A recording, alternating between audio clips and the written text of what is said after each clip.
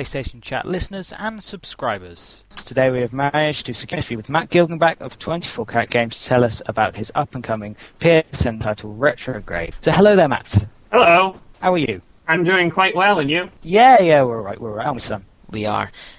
So Matt, why don't you tell us a little bit about who you are? Well, my name is Matt Gilgenbach. I am one of the two founders of 24 Caret Games. We're an independent developer in California. About, I think, over 6 years of video game experience. I've worked for Heavy Iron Studios, High Impact, and now I'm trying the independent thing with 24 Caret Games.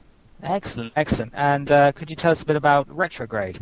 So Retrograde is a unique new title coming to PlayStation Network. Basically, the story is, at the beginning of the game, you play as Rick Rocket, and you've just finished saving the universe. And so you're about to get your congratulatory kiss from the famous space princess, but unfortunately all the damage you caused to the enemy ships have caused a temporal anomaly, causing time to run in reverse. So now, in order to protect the health of the space-time continuum, you have to undo your actions exactly as they were done in the forward battle. Now that time is going in reverse. Very, very interesting. Yeah. That sounds like a very groundbreaking idea there. And Well, thank you. that's fine. Did you have any trouble sort of getting that idea out into the public and getting the critical acclamation that you have done so far? Well, it's a tricky title because explaining to people what you do and the premise gets really confusing, and it's something that you don't really understand until you play. So we haven't had a lot of opportunities, although we've done a public demo for the IGF Audience Award, as well as it's still up on Steam, although it's a very, very old build at this point. But luckily, we've been very fortunate that the Independent Games Festival took their time to play it and really get a feel for it, and it was very well received. We were nominated for 2 awards, Excellence in Audio and Excellence in Design. So we've been very fortunate that the people who have played it has identified it as something really special. Okay, well that's brilliant. And let's talk about the audio quickly. The soundtrack's quite unique, and it's produced by Nautilus, I think, is it? Yeah, Nautilus. He's a Texan musician. He recorded some amazing albums on a British record label, Planet Mew. I'm not sure if you're familiar. Right. With them. But his music has been one of my favorite CDs. Are You an Axolotl or something like that? Is just a groundbreaking album that I listen to all the time. And so I struck up a correspondence with him a number of years ago, and he said, I'd be really interested in doing game music. And so finally, when we started 24 Caret and we're looking for a very unique, a very cool-sounding game for our rhythm, or cool-sounding music for our rhythm game, I contacted him and said, hey, do you have time? Is this something you'd like to do? And so he's been working with us very closely and has been putting an amazing amount of effort into really pushing the audio for our title. Being a game that's so centered on the music, are the levels randomly generated, or did they have to be made individually to get it to match the music? Well, we tossed around the idea of randomly generated levels, gameplay. But basically, in order to ensure that when you play it, it's the most fun, we are basically setting up the patterns in advance in order to make the most fun. Because the problem is with the random pattern, maybe sometimes it'll be really good, maybe sometimes it won't be as good. So we decided we'd make the patterns by hand to ensure a really excellent, fun experience for gamers. Were there any issues that you had in early development or development in general so far with Retrograde? Well, every game faces issues. I think the main issue is just how difficult it is to make a hopefully, AAA style PSN title with just 2 full-time developers. The company is myself and Justin Wilder, best programmer I've ever worked with in the industry. And so I foolishly convinced him, or rather, I intelligently convinced him to join my chaotic efforts in game development, and he foolishly went along with me. So it's basically the company is the 2 of us, and we've been, calling in as many favors from friends as we possibly can, and contracting some artwork from various people in studios. So it's definitely been quite an adventure trying to put this game together, and certainly we have quite a ways to go. We're not there yet. So we've been sent some questions from the community. So first of all, Che has asked, is the PlayStation hard to develop for, as everybody says it is? Well, of course, it's always a matter of opinion. And the PlayStation is a very powerful platform, but I think it was Kaz Harai was saying, basically, their philosophy was, if it's a bit challenging, then over the 10-year life cycle, people will be able to unlock more and more power from it. And so certainly because of its very unique architecture, it does have a steeper learning curve than something basically with more straightforward hardware like a PC or Xbox 360. However, you can basically do a lot of really unique things if you take the time to very carefully learn the hardware and all the tricks you can do with it. So it is a bit of a double-edged sword. It's a steep learning curve, but there's a lot of really cool things you can do with it. Bugs1 asks, how different is PSN title development to disc-bound games? Well, the really amazing part about PSN development is that Sony has now created a program such that developers can self-publish their game. So 24 Caret Games is actually a licensed PlayStation 3 developer, similar to, we are a licensed PlayStation 3 developer, but what I meant to say is licensed PlayStation 3 publisher. So similar to Activision or whatever, we have the same agreement for publishing software on the Sony platform.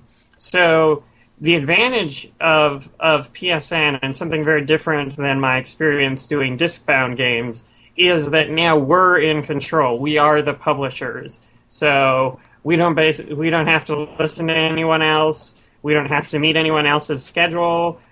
Basically, we can take the time that we want to do the game right. Okay. So it's a very unique experience for me personally, and that's one of the exciting things about PlayStation Network. Is basically we're in control of the content. Obviously, PlayStation has limits on what they want on their platform. They have standards, but it's a very sort of open experience for us. We have a lot of flexibility in making the game that we want to make, which is very empowering for the developer. And you said you have the same agreement as Activision. Does that mean that if you wanted to, you could make a Blu-ray title? That's a good question. Maybe I don't remember the agreement clearly, but I imagine we could go through the steps to try. The problem is, if we were to self-publish a Blu-ray title, we would need, connections with manufacturing, retail, et cetera, which for a two-person company. Yeah, it's a bit sort much. Of way out of our league. So I think we technically could, but I think it would be extremely difficult for us. Maybe we could get like one copy of the game.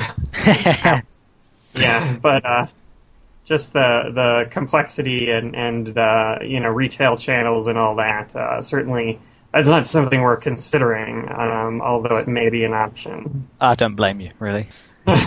So one of the things I was wondering is, I know you don't want to talk about online, but would there be possibility to score chase with your people on your list, or your friend list? Yeah, definitely. We have sort of a score attack mode, basically, that sort of evens the playing field. In the main campaign mode, we have a lot of power-ups and a lot of different things that are fun in sort of the shooter elements, sort of migrating to the game. Whereas with the score attack mode, it's more for the rhythm game purists who just want to fight the scores. So basically, no power-ups. It's, you still get to use a time-reversing mechanic, because that's a big mechanic in our game, where basically you can undo a mistake and try again. But besides that, it's basically straightforward rhythm-based gameplay. And all the cool power-ups and stuff and items and things you can use in the campaign mode won't be available. So it'll be an even playing field to compare score. There's no randomness. Okay. Zippy Patrick says he's been doing a little research on the game and has seen it described as a hybrid between a rhythm game and a shooter. Do you think this is a faithful description, and does the game have any comparisons to Everyday Shooter released in 2007 on the PSN and PC? I think it's definitely a fair description. The only thing and sort of the difference between our game and Everyday Shooter is ours is more of a rhythm game incorporating shooter elements, whereas Everyday Shooter, in my opinion, is more of a shooter game incorporating some rhythm elements. So it's sort of in the same hybrid category, but it's at the opposite ends of the hybrid spectrum, if that makes any sense. Titch asks, how helpful was Sony in giving support to an indie PSN title developer? They were absolutely amazing. It's really been an extremely positive experience, which, from an indie developer's perspective, it's really tough. No one really takes you seriously, especially at the moment with the big economic downturn, and publishers are sort of reducing their portfolio in terms of number of games released. It's very easy to get lost in the shuffle, but the PlayStation corporate, the people at Sony Foster City, has been amazing to work with and extremely supportive and helpful for an independent developer, which is extremely refreshing because being so small, it's very difficult to be taken seriously regardless of the quality of the title you're developing. And so Sony has been great in that they've noticed we have a really quality product, and then they've been helping us along the way get that product out on their platform. Yeah, speaking of quality, looking at the pictures on the internet, the art style looks quite unique, but it also looks amazing. Was there any ideas that you had for that before, when you were first thinking about the title? Well, actually, it's kind of a funny story in that we were unable to put probably adequate research time into coming up with an art style, because basically the development history of Retrograde is we were working on a demo to pitch to publishers with fancy next-gen graphics and everything, and then we started the company July last year, and so then business was booming, the game industry was growing, we thought we'd have no problems getting a contract. But then the economy crashed, and then the game industry sort of looked at their business models and basically said, hey, we have this business model where our budgets are growing exponentially, but the market is only growing linearly. So basically they said, hey, we're not really being as profitable as we could be. We really have to think about how we're spending our money and reduce the number of titles because we're cannibalizing our own sales, et cetera, et cetera, et cetera. So basically, while I feel that the game industry sort of downturn is not really related to the economy, since video games, to some extent, in my opinion, are recession-proof, but their business model, is sort of a wake-up call. In my opinion, that's sort of my take on the whole thing. Unfortunately for us, that's made it very difficult to get anything from a publisher. So we decided to self-publish. So at the time, we were working with an artist, Jeff Caret, and so it was just the three of us. And so we basically said, well, there's three of us. If we wanted to make something that we could afford to self-publish, how would we sort of have to cut the scope? And so basically the demo idea we were doing probably would have been significantly too expensive for us to self-fund. So we wanted to come up with something that maybe isn't as large in scope but makes up for it in originality, which is why we decided to do Retrograde, because it was sort of a unique and clever idea. And so basically, this was, I think, mid-September that I said, okay, let's start over. Obviously, we built up some tech, but basically I said, let's start over and let's try and get in the IGF. Now, the IGF deadline was November 1st. So basically, we spent a month and a half on the original Retrograde demo, working like mad, trying to get the game together. And so we didn't have a lot of back and forth in terms of discussion on the art style, what would meet the gameplay needs the best. It was sort of like, crap, we really have to get something in as soon as possible. So basically, Jeff Caret, our artist, and he's still been helping out with the company, although he's actually teaching at Full Sail in Florida, a video game school. But basically he said, hey, it'd be neat, since it's the retro field, to go with sort of a toy rocket look. So he got a bunch of reference art of like toy rockets from the 50s and stuff. And so that was sort of our art style.